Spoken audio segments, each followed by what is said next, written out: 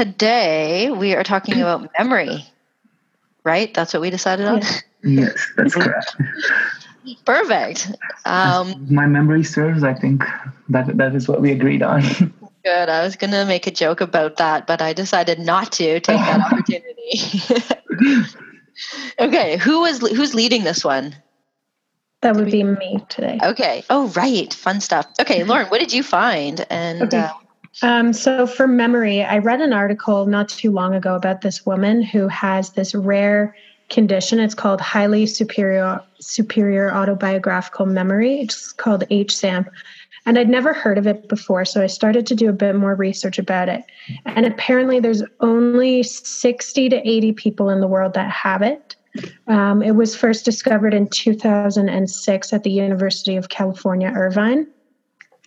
So what this phenomena is it's a superior type of autobiographical memory.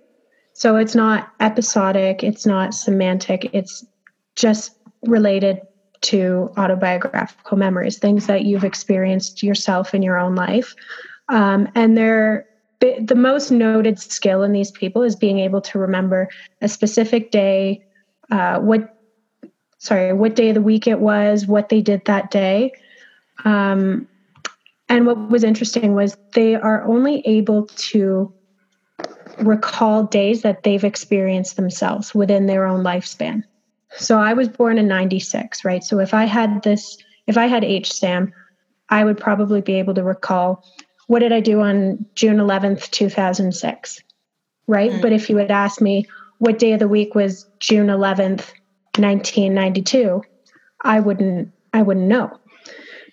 So I thought that was really interesting because when I first heard about it, I assumed that every type of their memory was significantly, they had a significant increase for episodic, semantic. I thought it pertained to all different types of memory, but it's just autobiographical.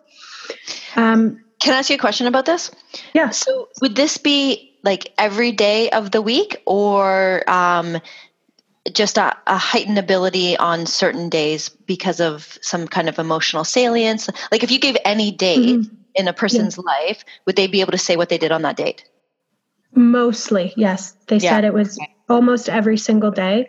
And so there was a study I had found, and without getting too much into the logistics of the study itself, they measured whether people had HSAM or not.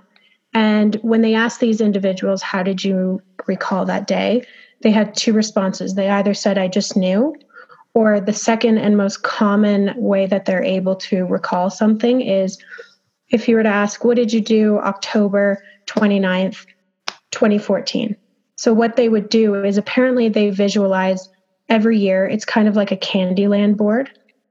So 2016 would be green. So their memory goes into that. Every month has a different color encoded with it. So October might be pink. So then they go back into the pink, I don't know what you would call it, month, we'll say. And then they recall, okay, it's probably the last week of the month. So they zoom into that week and they find a day that's easier to remember. So they might recall Halloween, October 31st, because that's a day that stands out, or could be an anniversary. It could be a birthday. They remember that specific day and then they backtrack or move forward if it had been November 2nd, let's say. So they kind of build off of that, like, okay, on Halloween I did this, but what did I do in the week before that? And they're able to remember it, which I thought was really fascinating because I thought it was more of a mathematical skill. They were able to just pattern these days, and somehow their brains work in ways that most people's don't. But I thought that was very, very interesting, and they just kind of piece it all together.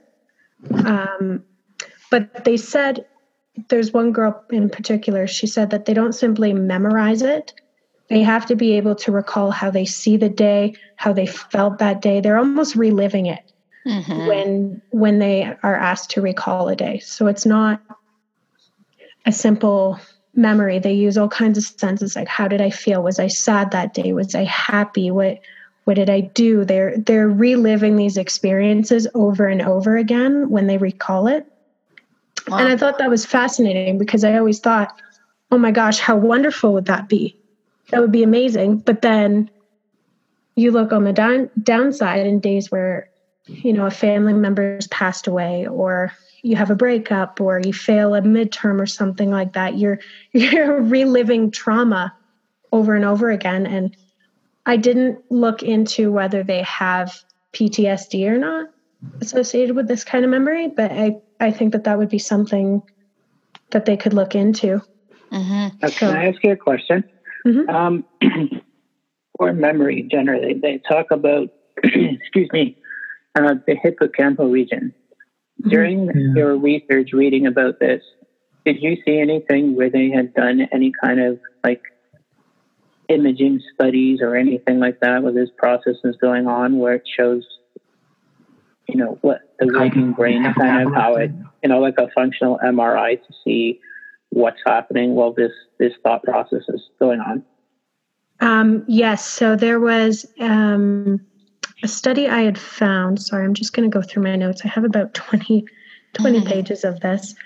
It'll just give me a second to find it, Chris. But I know that they had measured a few things in the brain. They measured gray matter in the brain, whether there was differences between people with HSAM, if they had more or less. They measured the same thing with white matter. They looked for structural differences, so whether one area was larger than the other or not. Let me find it. Sorry, So they said that there were structural differences in the temporal, oh goodness, I'm going to say this wrong, gyro and temporal pole, sorry, anterior insula and the parohippocampal gyro. And they said, gyrus or gyro. Sorry. And they said this can contribute to the autobiographical memory network. So they did notice some differences. They noticed that there was increased white matter and there was increased gray matter. And they said what was interesting about, correct me if I'm wrong, but the gray matter they said that the gray matter is like a computer and white matter is like all the cords that connect the networks. And they noticed that, sorry? Do you all remember what the difference is between gray matter? Like what part of the neurons are gray matter and what part of the neurons are white matter? Does anybody know? Oh, man. No, I just remember gray matter is the one that's required for higher cognitive functions and stuff like that. In humans, we have more of that. But I don't remember exactly what the cells... So the gray matter is the cell body. Mm-hmm. So, and then the white matter are the tracks. Yeah. So, and the tracks are the axons. So remember, the brain is organized so that we're in different area. Like the cell bodies are forming structures within the brain, and then their tracks. So their groups of axons are exiting that structure and then connecting to other parts of the brain. So that's where the axons are extending out so that the neurotransmitters are being released into other structures. So when you're comparing like white matter to gray matter, what you see a lot of is the difference between the cell bodies, which is, that the postsynaptic area where the information, the neurotransmitters are coming in, and then the tracks are which is feeding the information forward. Mm-hmm. Yeah. Okay. Now, it mentions here as far as structure, it says medial temporal lobe. Yep. Just from a brain structure. Yep. So and then the hippocampus is in there. It's part of the hippocampus extends from the middle out through to the temporal lobes. Yeah. A lot of my research I had to do with or looked at damage to the medial temporal lobe, which of course hippocampus would be a part of. So they looked at specific cases, the first one, HM, and how he had damage and how that affected his abilities to recall and stuff. Or there's another famous case of the pianist, forgetting his name. Clive Wearing? Clive Wearing, yeah, that's it. And how he could, he had a severe case actually because of, I think something he contracted some strain of herpes, I think, back when he was 47, and then after that, he had severe neurodegeneration, and the only thing he could recall was his wife, and that too. And every time he would see her, it would be like him seeing her for the first time. He couldn't recall any past events or make new ones. Sorry, go on, Chris. There is a condition. He said he was like younger than, say, 60. This person you're talking about? Clive Wearing? It's the person that you were talking about. Yeah, he was younger than 60 when he had 47, I think. Yeah. Okay, because there is a condition here that's called frontal temporal dementia, which is the same amount of people apparently are affected by it as dementia, but the age is much younger. They say on average between about 40 to 60 years of age are affected by this type of dementia, whereas dementia in itself is experienced by older individuals. So I'm not sure if that was a condition, but that is one that was talked about quite extensively when I was doing research on this. That's interesting. It's interesting that you mentioned that, Chris. When I was doing my research for this, for HSAM, I came across a video of this one lady, and she's actually one of these 60 to 80 people in the world that have HSAM. And she had stated, the pros and cons of having HSAM. And she mentioned that she thinks that it's important to study it because they think that there could be a link between that and Alzheimer's, where these individuals, so they said, they wonder if people actually forget things or if it's truly we remember everything, we just can't recall it. So they're wondering so she's able to remember everything, she says, from pretty much almost the day she was born. She says she remembers everything being wrapped up in a blanket, being put in a cradle in the hospital. Wow. And she said that, they wonder if people ever forget things or if it's simply just an inability to retrieve long-term memories. And that maybe we all have this, maybe these individuals that have HSAM, they're just able to recall it. So she said with Alzheimer's and dementia, the early stages of it, it's their short-term memory that's weakened at first, and they're typically able to keep their long-term memories. But as it progresses, the disease, Alzheimer's or dementia, they start to forget everything. But she said that individuals with HSAM, I didn't know this at all, which is fascinating. They have very, very poor short-term memory. So they only have the advantage with long-term memories, but they really, really struggle with short-term memories. So they notice the link potentially to Alzheimer's, where they have a hard time remembering short-term, but they can remember long-term. So they're saying I wonder on the other side of that, if they then, as part of that, have the inability to compress memories. Because I hear oftentimes people who are in violent situations or whatnot, not being able to recall certain facts or certain things about it because the memory gets compressed because of the trauma. If these people are remembering everything that's going on, is that ability to compress memory non-existent for these people? Yeah. I mean, I guess forgetting certain things, it's almost as a protective barrier to traumatic events, right? Perhaps it's just your mind trying to prevent you from reliving these experiences, and these people just don't have that ability, as you said. I'm glad that you mentioned that, because I did look at this specific condition as well. I don't know if you watched the same video or not, but people with this, condition who can remember or can recall past events like vividly and clearly. From what I recall, they said a lot of it is involuntary. So if they were to see a date flash, it would immediately send them back to that day, and they start recalling everything, reliving it. So I wonder if they're constantly reliving something. Is that the reason why their short-term memories might be affected? Because if you're being primed by almost everything around you for you to recall something that's happened to you in the past on a specific day, I can see how that might affect what's going on. Like being in the moment, that might affect you being in the moment. And if you're not in the moment, how could you truly live? How could you gain that information and put that into your short-term memory and then working memory and so on and so forth? Yeah.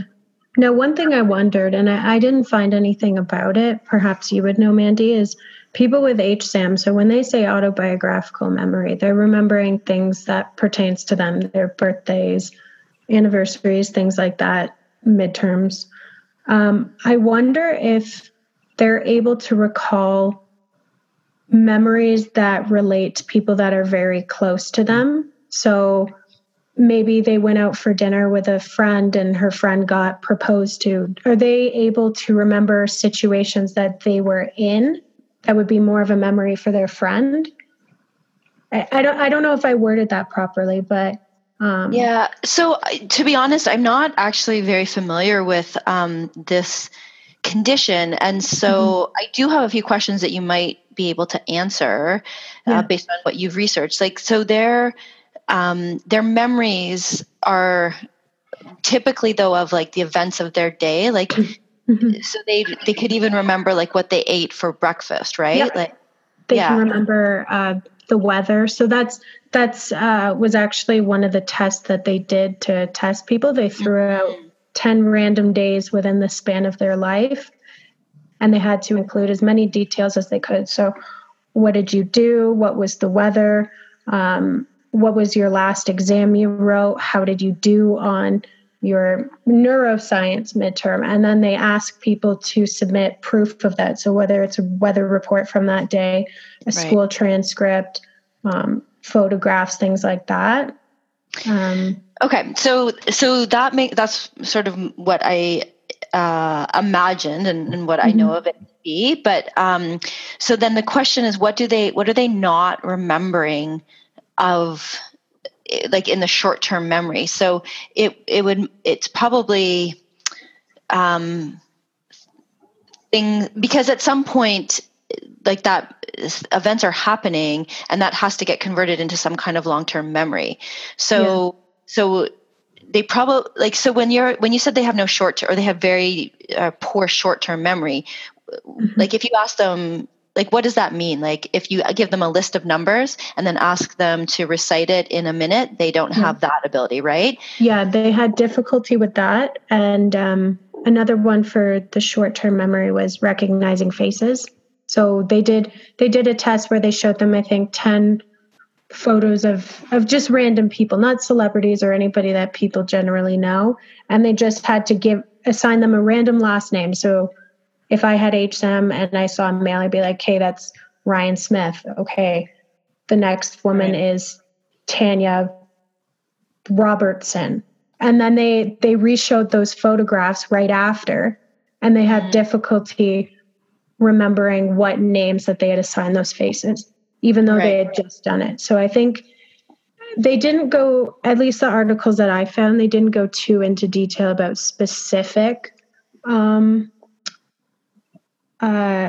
short-term memories that they have difficulty with, but the woman had just said in general she has difficulty remembering things that have just been told to her. So if she's sitting in a class and she's listening to a lecture, but she would be time remembering what her professor just said. But then you ask her a few weeks later and she's able to recall it. The information, or just that she was in the classroom? The information. Oh, wow. Okay. I thought that was kind of interesting. So I guess a pop quiz, she wouldn't have any advantage, but when it comes to midterms and finals, she would probably do well, right? Because she's had that time where those memories are able to be consolidated. Right. Yeah. Okay. I don't want to get too far into that because, anyway. So interesting. But also, you asked a question. I was trying to get to this answer of, whether they would remember other people's experiences. And I think that they would have to be involved in it. Like, so they wouldn't remember the wedding from their friend's perspective, but they would remember the wedding from their perspective if you gave them the date. Yeah, that's true. Yeah, I guess they would have to be there. That would make sense. Yeah.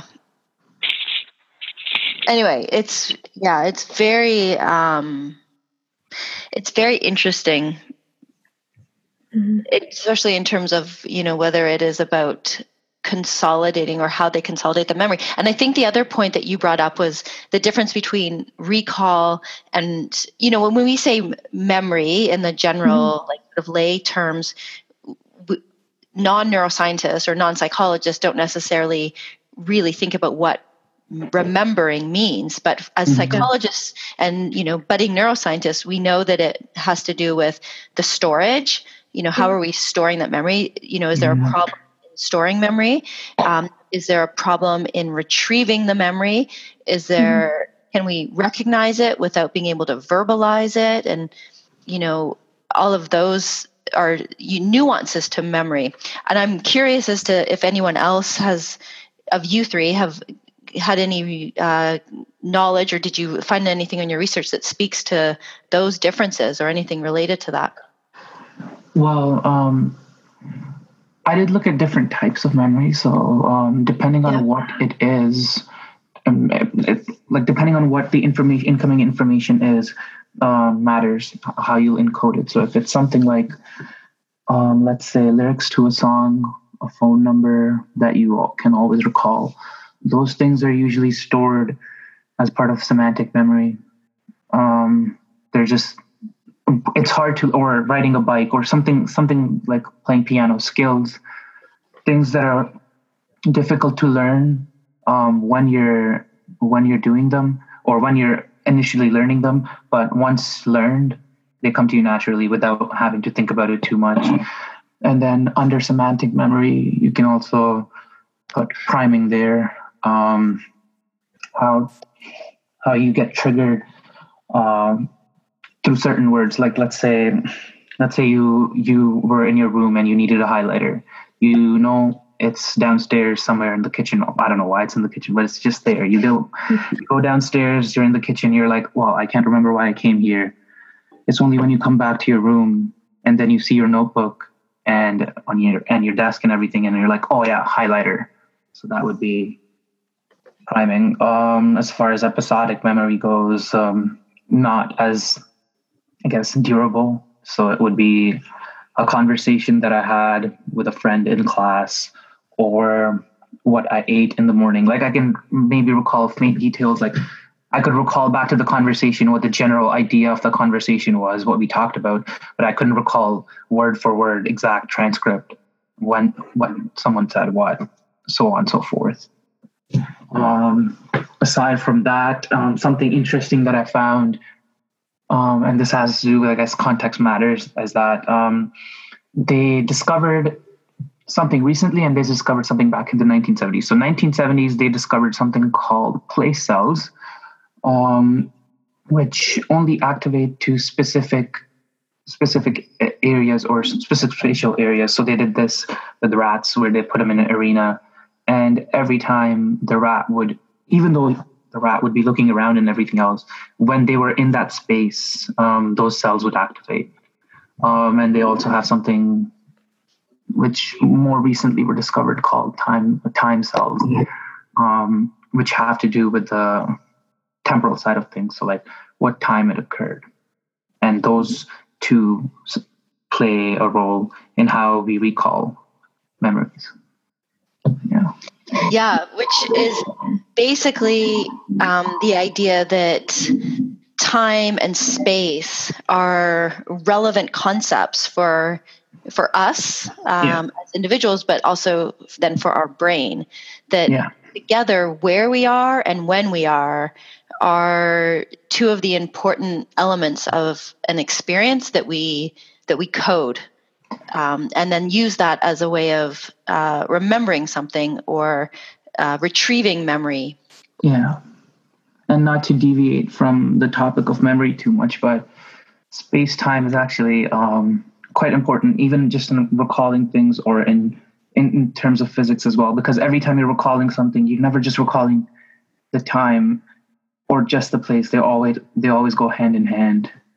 Mm-hmm. So if you're ever recalling, okay, where I was would be here or at school at 5:30 p.m. or something like that. So that is something that I found interesting, that not only is space-time governed by laws of nature and physics, but also by laws of biology and within our minds. One that I don't think we've touched on yet is, and forgive me if I'm wrong, is sensory memory. So how you would use the senses to perceive what something is or to remember what something is. I think an example I can think of is if you went somewhere and you ate something you didn't taste very good. You go back there next time and you remember, oh yeah, we were at this place here and I had this and it was really gross. So you have the memory of that experience from eating that thing, and the sensory, the taste, wasn't very good, so you remember it from that standpoint. It could go the other way around as well, or certain places that have a specific smell that you remember that becomes maybe associated to that place specifically. Yeah, for sure. I'm glad actually that you mentioned that, because I think this personally for me, smells or scents in general always have that triggering reaction. Certain things that I will smell will always send me like down memory lane or something. Like if I smell a certain flower, it will always make I would, and that's what I was talking about, how it's associated place and time. I would always think back to a certain time. Like if I smelled a certain perfume or cologne, I might associate that with one of my friends from back in high school and that time I had in grade 11, or something to do with like something that smell reminds me of a friend's car. So I would always recall back to those times I've had with them going on trips or so on and so forth. Do we know, sorry to interrupt, do we know why some people, when you say smells and such to remember things, so for myself, hearing things like music, I can be taken back to, oh yeah, I remember going to this concert, or they played this at, a party I went to, and I remember I had this conversation. Like, do we know why some people's memories are associated with smell, some people is associated with visual, some is with hearing? Like, why some people choose to use certain senses over others when remembering things? Or maybe not choosing, but why? I wonder if maybe it's because certain senses are stronger for certain people than are for others. So for example, I'll use my own particular situation. I'm not seeing what's around, so oftentimes I would use sense or touch as a marker to be able to figure out what something is. Yeah. Or you can smell. I'll give you one big example, actually. Going to school, I can always tell when we're close to school because you can smell the Tim Hortons. And I'm not even kidding. It's 2 minutes up the road. And you can always tell because it always smells like they're toasting something when you drive by. So as soon as I smell that, I know exactly where I am. I could be sitting in a car. We could have turned 50 times. And as soon as I notice that, I know exactly where we are. Yeah. And it's just using a different sense to be able to, and maybe that's a heightened sense for me. So that would be the first thing that I would pick up on instead of something else. Yeah. It would be really interesting actually to see the activation of your place cells, Chris. I had never thought of this before, but I mean, place cells that Ayaz brought up are essentially just like coatings to create a neural map of where we are in space. And so the place cells will activate in accordance to how we're moving through a space that we're familiar with. And so those aren't, necessarily visual, but they can be they tend to be visual for the animals because they're using visual cues. But there's no reason to think, I don't know of any studies that have looked at the activation of place cells based on smells. That'd be much harder to do in a laboratory. But basically, Chris, what you're saying is that you get the awareness and the feeling of familiarity, so knowing where you are and how close you are. So your place cells would be activated, forming that map, and like it's, the activity is firing, saying like you're here, you're here, you're here, but it's triggered by the smell as opposed to the visual cues. So ultimately, the cells that are giving rise to the map that your brain has is still activated, but you get a different sensory input to activate them. Now that's one. Another example I can kind of give is, especially if I'm in more familiar places, is you can almost sense things based on, I guess, direction. That's the best way for me to explain. So if I'm in a place that's familiar, I can tell, okay, so they've turned right, so they've turned left, so they've turned in this direction. So we must be at this point. And I don't know how I do it, but there's times where I turn around and said, are we at such and such? And somebody turns to me and says, how do you know that? It's just the way that it feels based on movement in this case. Something. I'm not accurate all the time, but sometimes. Yeah, well, I don't know how exactly. Well, this is slightly different from you, Chris, but for me, I obviously have an idea of like a visual map in my mind. So let's say I had to plot it out, or if I had to get to work. Let's say I was in a car, someone was driving me to work, and I know we're leaving from my house and then we're going to work. So even if my eyes were closed, each turn that they would take, and by each turn, I would know exactly where I am and how far away I am. I could tell by that, but that would be because I have a pretty strong visual map of exactly how to get to work. Like I can map it out in my mind right now, each and every single turn. But it's pretty interesting how you do that without, prior knowledge. Like it's all based on sensory information, or not visual sensory information. Well, it's also based on a different way of the brain coding our memories. And so I don't know if you three are familiar with the sort of the amygdala versus hippocampal versus striatal three systems of memories. And like the hippocampus is sort of the space. Amygdala is sort of coding like the emotion of the memory. And then the striatum is kind of coding our body movements associated with the memory. So the striatum is, really, in a lot of ways in charge of the routines that we do, like riding a bike, like any of the movements, playing the piano, like the movements that are associated with certain skills that we have, that skill-based memory.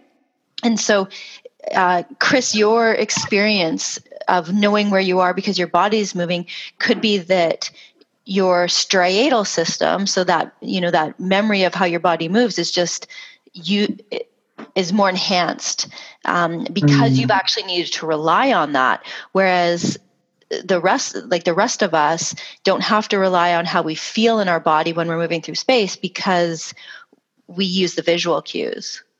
Yeah. Yeah, that's pretty makes sense. And that's where, again, I say, I guess if you lack one sense, you use more, or sometimes it might even be easier because you have the visual to use the visual. But if you were to be driving in a car and close your eyes for some extensive amount of time so that you can't use the visual, would it feel different? It's funny because I think about this a lot lately as I watch my 3.5-year-old develop a sense of spatial awareness. And he has like an exceptional memory of where we are in space. And part of it, I think, is visual, but I think part of it is just this like striatal body movement, body kinesthetic memory that he has, so that he remembers. So he remembers what it feels like to go to one of our friends' house. He remembers what it feels like to go to a particular store. And then, I mean, his visual input is increasing, so it's putting in there, but he's had this bodily kinesthetic memory for his whole life, even before his vision was able to be as enhanced as it is now as a 3.5-year-old. Yeah, that's pretty interesting as well. Wow. I'm just curious, so for you guys, what's your earliest memory that you can recall? Like, I mean, you don't have to say what it is, but if it's personal, but. Yeah, see, I've been asked this question before, and I have a pretty hard time, I would say, organizing my memories. As far, like, the farther back I go, the more track of time I lose. Like, I can remember certain things, but I can't put them in order. Like, I don't know which happened first. Like, I can recall 2 different memories from my childhood. One of badly hurting myself by like falling off a bike, and another would be like, my mom getting me something because I had done something really well in school, something like that. But I can't recall which one came first. And that's true for a lot of them. And then the closer I get to more recent years, I would say anything 2010 onwards, it's easier to recall those things. I think it's partly due to me moving to Canada as well.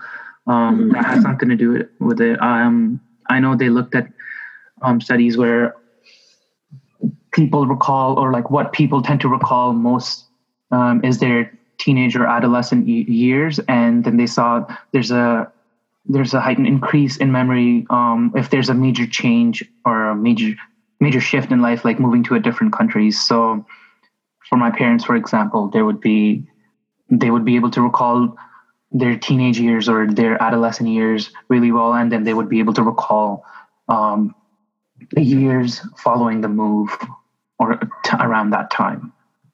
But yeah, I don't know why is it that, and Professor, maybe you could shed some light there, but I'm not sure why I can't organize my memories into like a timeline, the farther back they are.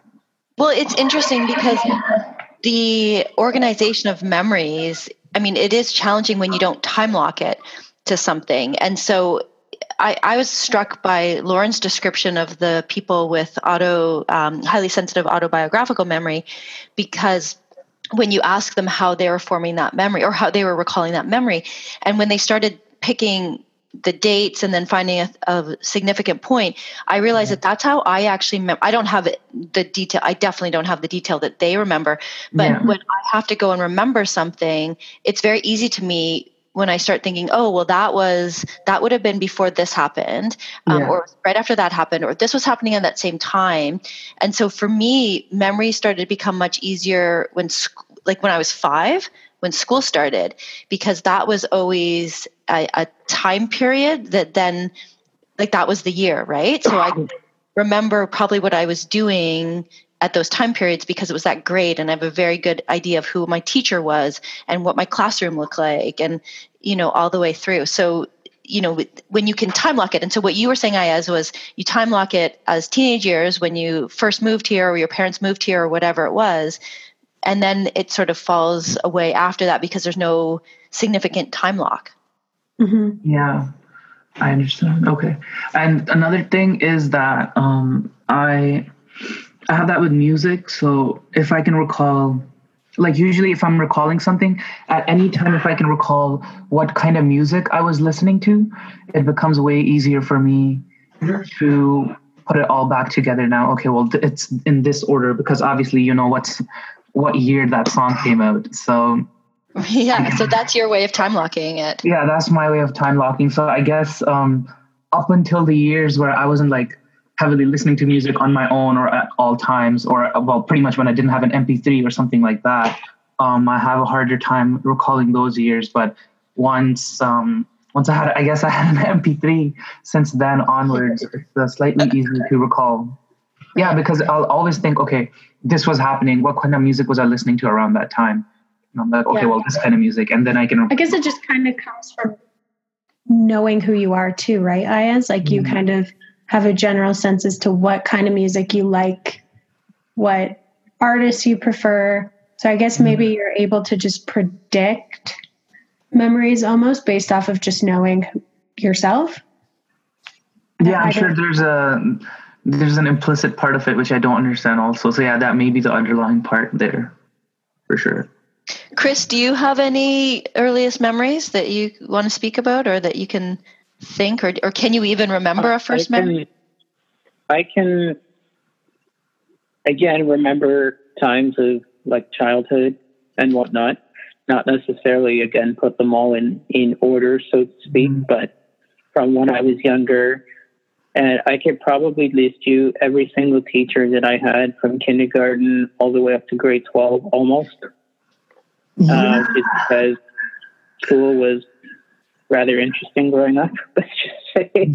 But, a lot of it is childhood stuff. And then really, I guess special events like when my younger brother was born, obviously, his birthday, but I mean, you remember him from when he was a baby, and significant things, I guess you would say. So, but to put them again in a time order specifically, some yes, but not all. Chris, I'm actually glad you mentioned something about your younger brother, because for me, it's the very same. When my younger brother was born, even though we're 5 years apart, so I was 5 at the time, I can remember that really well, or vividly almost. Like I remember what I was wearing that day, or like how I had reacted. Hey, I'm not that detailed. Okay. Well, yeah. I guess that was a pretty significant event for me in my life. So yeah, I can recall those things. Mm-hmm. This is starting to make me wonder about memory and trauma.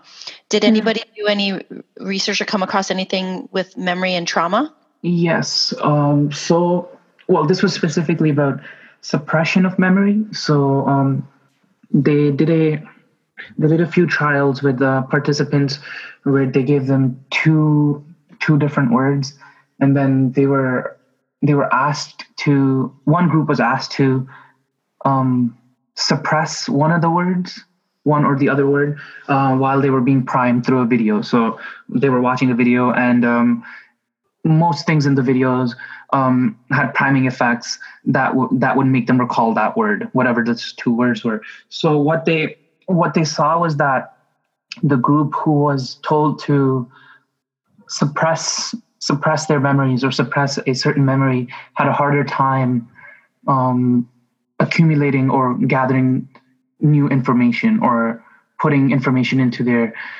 working memory or their short-term memory, partly because the brain is busy trying to suppress the previous memories. So how that relates to trauma patients or something would be that we can see people when they have traumatic events, few weeks or following weeks, they'll have memory lapses. Partly because it may be just that they're trying to suppress those bad memories and trying to think about it, which is affecting their memory or their day-to-day memory, short-term and working memory. You know what I'm wondering, Mandy? Mm-hmm. Something like the condition that Lauren was talking about where, they would remember or not remember, or even some of these other situations. Would the picture look a little different if it was painting used like a therapy technique, like something like free association, where people are able to just basically let out whatever it is come to mind over a certain period of time in section? Like, would things come out a little differently? Yeah. So do you mean like when you're trying to retrieve the events of a trauma? Not just specifically trauma-related events, but any kind of like memories that might have been suppressed from the past or any kind of stuff like that. would it change the structure or the amount of information that one would be able to actually remember if something like that was tested? Very likely, because one of the problems with traumatic events, particularly like with sexual assault, for example. So when someone goes to the police and says, this happened, and the police do their typical interview style, what they do is they usually ask the person to retell the story in a chronological manner. And that is not... For when someone is processing trauma, there seems to be some kind of disconnect in the way they're processing the trauma, so that it doesn't get processed chronologically in a way that they can then tell it. So a better interview style would be to just offer free association and say, just tell me anything that you can remember, because then it probably will give more details that are accurate than asking someone to go through chronologically, because they just can't. And actually, when I think it was Ayaz was talking about the space-time thing, and it made me wonder if part of what might be happening is that, if something's happening that's traumatic, we have a good memory of the space, but time changes. Like, time is just relative. And so if it starts changing and we're coding it where this moment of a traumatic event actually feels like an hour when it's technically a minute, that then gets coded differently. Like the temporal cells are firing at a different rate that's coding this time that feels like an hour, even though like there's no way of processing technical time. And so then this is like a disconnect between how the space and the time together. And so when I'm trying to retell you something and I'm trying to speak of this minute that lasted an hour in my brain and literally could have been coded as a brain, it's going to be really difficult. But if I'm given this interview style where just tell me everything you can, then I can speak for an hour about this minute because it was so traumatic. And those are the issues. It's like they have so much detail about certain events, but not about the entire thing. Like they may not remember how they got there, but then they can speak for an hour about this 1 minute. Yeah. Well, and then I guess too, what about things like if people start having flashbacks or nightmares or whatever? I mean, it could be one specific thing that happened for a very short period of time because of the level of trauma associated with it or how damaging it was. Again, same thing as you say, this thing that lasted 30 seconds could be an hour. Yeah. And keep repeating as opposed to everything else. Right? So that's all that they're remembering and that's all that's flashing back is that one little piece of information. Yeah, exactly. Yeah, and as Professor you mentioned, time is relative. So when in situations like that, your body or even just your mind is going to overdrive, fight or flight response is kicking in, and it's kind of like when how athletes describe it in a specific moment.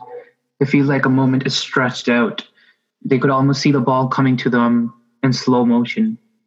And that could hit it perfectly, or they could even react faster than the normal reaction time of a human, because that's so built into them. But the point is that the moment feels like it's stretched.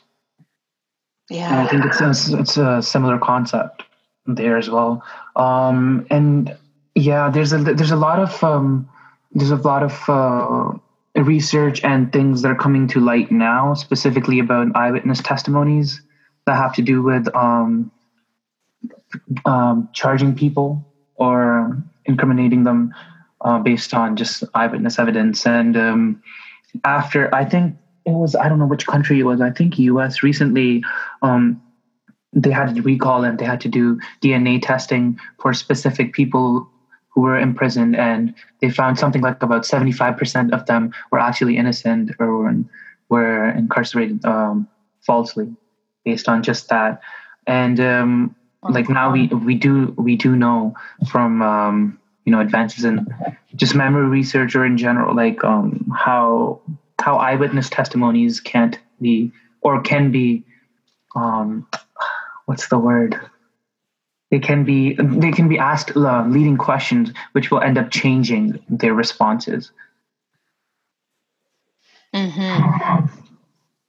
Yeah, and that brings up the concept of consolidation and reconsolidation, which I think is an important thing for people to recognize about memory, that it's not just that, when something happens, we form a memory and it's there and it's encoded in our brain as it originally happened, but that every time we think about the memory or bring that memory up, then it becomes active in our brain, so to speak. And then at that point, it could be interfered with by new information. So that eyewitness testimony example is the idea that, I'm watching a car accident and I see a blue car race through a traffic light. And then the officer asks me, so how fast was that green car going? And I don't pick up on that shift that they said, that the mistake that they might have said. And then all of a sudden, I sort of reconsolidate that memory. So it goes dormant again, and it's gone dormant as a green car instead of a blue car. And I don't pick it up. And then the next time I'm asked about this again, I'm like, I'm convinced it was a green car. I saw a green car, and my memory and my brain has now coded it as a green car. Yeah. But that's not the accurate scenario that originally happened. Yeah. That can also go back to the vision discussion that we were having prior to how you actually see things. That blue car might have been a green car, but at the time you were standing right there, the light could have been one way or the light could have been another way. And in your mind, it's blue, it's blue, it's blue. No, it actually wasn't, because the sun was going down and it was something completely different. Yep. Like the context that Ayaz brought up earlier, right? Context affects how we code things. Yeah. Mm-hmm. And I think they even had done trials with people just to show effects of priming and asking leading questions, where people were shown, two groups, they were shown the same clip of car accidents, and then one of them was told, one of them was asked how fast was the car going when it hit the other car, versus the other group was asked how fast was the car going when it smashed into the other car. And then following weeks, when they were asked about it again, the group that they used the word smash for even recalled seeing broken glass at the scene of the accident when there was none in the first place. So the words we use or how we form that question can change how we recall or how we retrieve that information, because there's a lot of underlying heuristics that we rely on for quick thinking. So those they have a play in it, which we don't realize. But yeah, I think it's important too, because they need there should be some sort of a reform in how people are being screened for such things, so they're not falsely accused of things they haven't done, or people aren't just falsely incarcerated. Mm-hmm. Yeah, so much more we can talk about this for sure. I'm just getting conscious of time here. And so I was wondering, Chris, actually, if you have any studies that you wanted to talk about in particular, because I feel like we haven't necessarily heard as much about the research you've done in the last week. So do you have anything you want to share right now? Most of the stuff that I had done was, again, around the sort of brain structure part, the hippocampus, and how the different memories are formed and whatnot. So for this one particular, that mostly was what it was. And I think I kind of pointed out about the dementia situation and Alzheimer's, and they were talking, how they talk about memory across the lifespan. Mm-hmm. That was mostly what I had read about.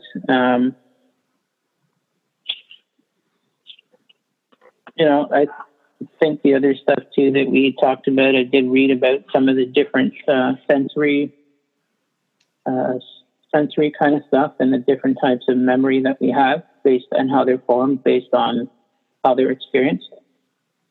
Okay. So most of what I actually read, we've kind of covered in one way or another. Okay, that's good. I thought all that was just your knowledge, your existing knowledge. You talked about it so freely that or so comfortably that I thought it was just stuff you already knew. So, okay, well, that's good. I want to make sure that you got a chance to say anything. Lauren, was there any other studies that you, like one in particular that you thought you could share, or any nugget that you learned? So I actually found another rare condition, and it's actually the opposite of HSAM. It's called SDAM, and it's severely deficient autobiographical memory. And related to the visuals that we've been discussing, they say that they have a really significant deficit specific to episodic memories, especially visuals, rather than semantic processes. So I thought that was interesting, where they're better at recalling short-term memories, whereas their long-term memories are extremely poor. And their autobiographical memory and specifically is really, really impaired. So, I mean, that's something I would go more into. The study was pretty hard to read, actually. So I kind of went off of the discussion and the abstract they posted. But I have a question. Was that, did they look at the neuroscience of that, or was it because of a specific damage to the brain, or was this just... Yeah, I was just wondering that. Yeah, or was it just psychological deficiency that's been noticed at this point? From what I read, I mean, I didn't really get to the MRIs that they did, but I think that they had found that there were some deficits in specific brain areas. I don't have it written down. I'm not really sure why. I can come back to you with that, but I thought that was kind of interesting when we were just discussing processing visual information and such. And there actually is a condition where people struggle with that. And it's particularly related to autobiographical memory. So they can't necessarily remember, what did my birthday cake look like last year at my birthday party? And what dress did I wear on New Year's Eve? Or they have to rely on other senses to remember the information. And I think, I'm just going through my notes here. Yeah, again, I didn't write everything down, but I would have to look more into it to make a... Can I just ask a question here? One of the things that they were discussing is implicit versus explicit memory.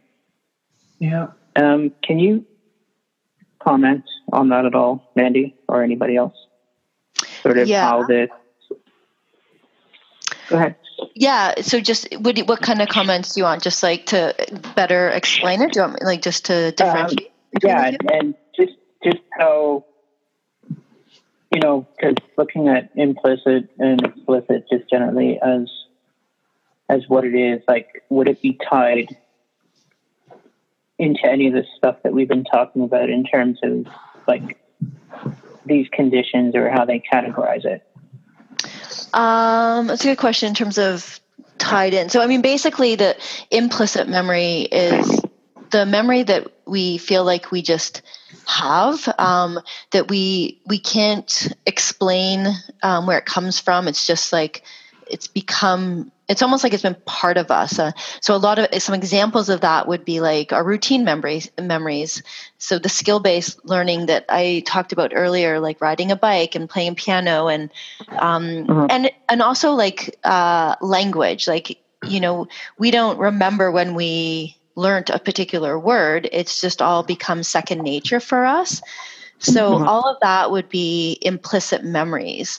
And I would say, like, for some of what Lauren said when she was talking about the highly sensitive autobiographical memory people, for some of them, they just know it. They couldn't be explicit to explain how they knew it. Because she said there was two different categories of people in terms of how they could explain why they did this. One group just said, "I just know." Yep. So that would be, for them, it was an implicit memory. But if you could explain it, then there's more of an explicit nature to it. Explicit memories are more of the things that we can say, this, I remember this. I remember this event. So all of episodic memories, declarative memory, all of that would be explicit memory. So I wonder in that case if there's some sort of an overlap between, and in the case of highly sensitive autobiographical memory, if there's an overlap between their implicit and explicit, or just their episodic and semantic memories, and how that's encoded in their brain. Because for us, or for just regular folk, there's a clear distinction of certain things that we have to remember, or we have to make an effort to remember, or that just gets stored, but it's still explicit based on experiences, whereas certain things are just crystallized once we acquire them. Mm-hmm. So maybe, sorry, go on, Lauren. I mean, it's not necessarily related to every kind of memory, but wouldn't muscle memory come into play where, so yesterday I learned how to ski.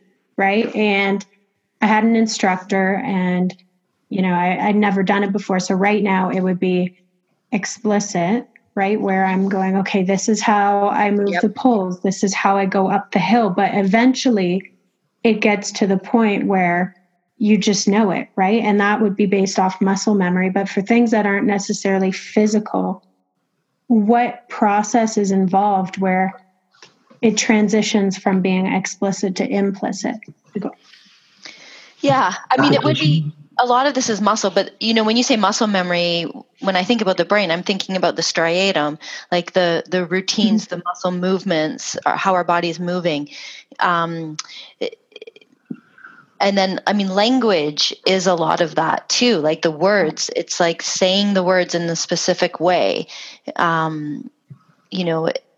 A lot of it involves those it becomes routine, basically. Yeah. Like, so skiing will become routine for you, where you don't have to actively recall the pieces that allow you to ski down the hill.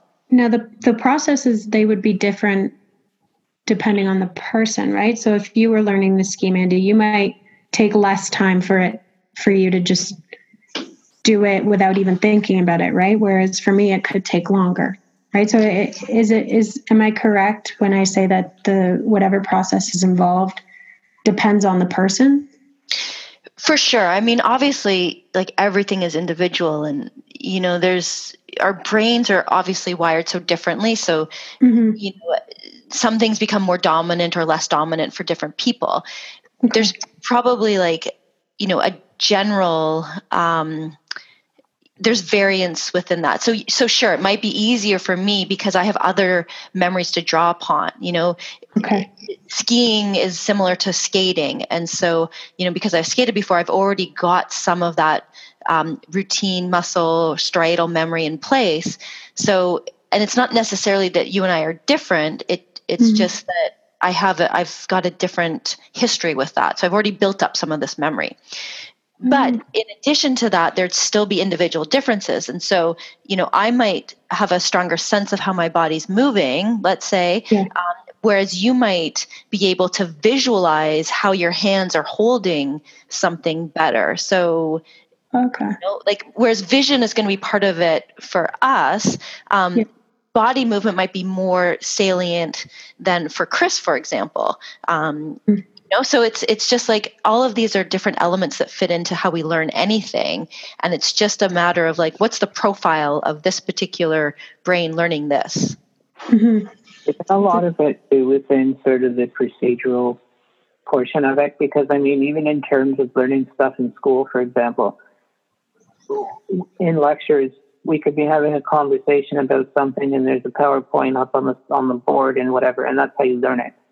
Then you'll have other people who go in and they teach step number 1, step number 2, and for some people, it's easier to learn the process of the procedure, and remember it more when it's laid out that way than in your, conversation, discussion.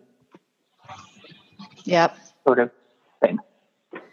Definitely. Yeah. I mean, it all gets into, individual differences, which in and of itself, I mean, I think that should be part of any conversation when we're talking about the brain, and it's often not.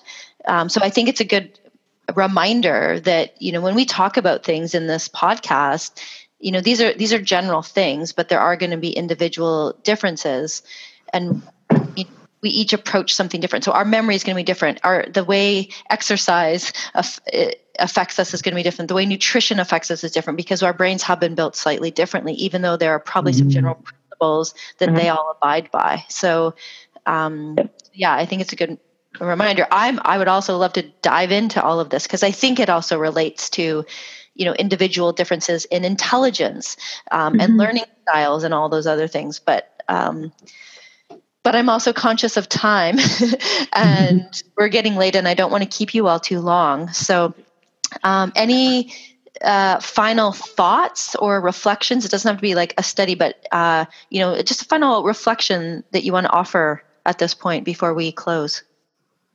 I'm still waiting for the day when we can see our memories perfectly. That's pretty much it. I think I mentioned that before too, but yeah, waiting for the day we can project our memories directly from our eyes to a wall and watch them. I'm with you on that one. Yeah. Good. Okay. I find it interesting, particularly to again look at the brain structures associated, as well as the conditions of memory that people can experience. When you think of how vital something like memory is to everyday functioning, and when that is taken away by some form of disorder condition, and what an impact it can actually have on somebody's everyday life. It's not the nicest thing, but it's very interesting to see what kind of an impact. Yeah, I know. Yeah. Further to that, actually, it'd be interesting to see what kind of research is being done on it.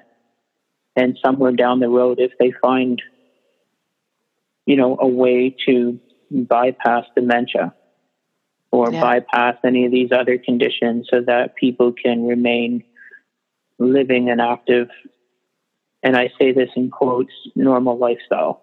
Yeah. Whatever normal means. Yeah, that's a good point. Lauren? My final thoughts on this was, I always thought that having a great memory would be the best thing ever. I'm like, I would love nothing more than to look at a slide in a lecture, almost take a photo of it with my mind, and then when it comes to the midterm, just kind of scroll through it and see the slide. I always thought that memory, having a superior memory would be wonderful. But through this research, I learned that it can also be really distressful for people that have experienced traumatic events. So I think in terms of memory, researchers should look at not just how to improve it, but I think that it would almost be important that they research ways that people can forget traumatic experiences, like things, soldiers that go overseas and come back with PTSD. What can we do? Is there a way that we can erase those terrible traumatic memories so that they don't have to relive them? So I think that studying memory isn't necessarily just trying to get the highest level of memory possible, but we should also look on the opposite end of the spectrum and how can we help people forget things that have happened to them that aren't good. So I don't know if there's any research being done about that, but I think that for victims of sexual assault and people have been, even people who experienced 9/11 and terrible, terrible situations, how can we help them? And how do we isolate that one memory per se without erasing everything else, right? So if you're trying to erase, somebody's memory of being in a car accident, how can we focus on that one memory without erasing their memories of having their first child or buying their first home or acing a midterm. I think that's how big is memory, and how can we focus in on certain things? And I don't know. I just think that's really interesting, and I'd never thought about it prior to this.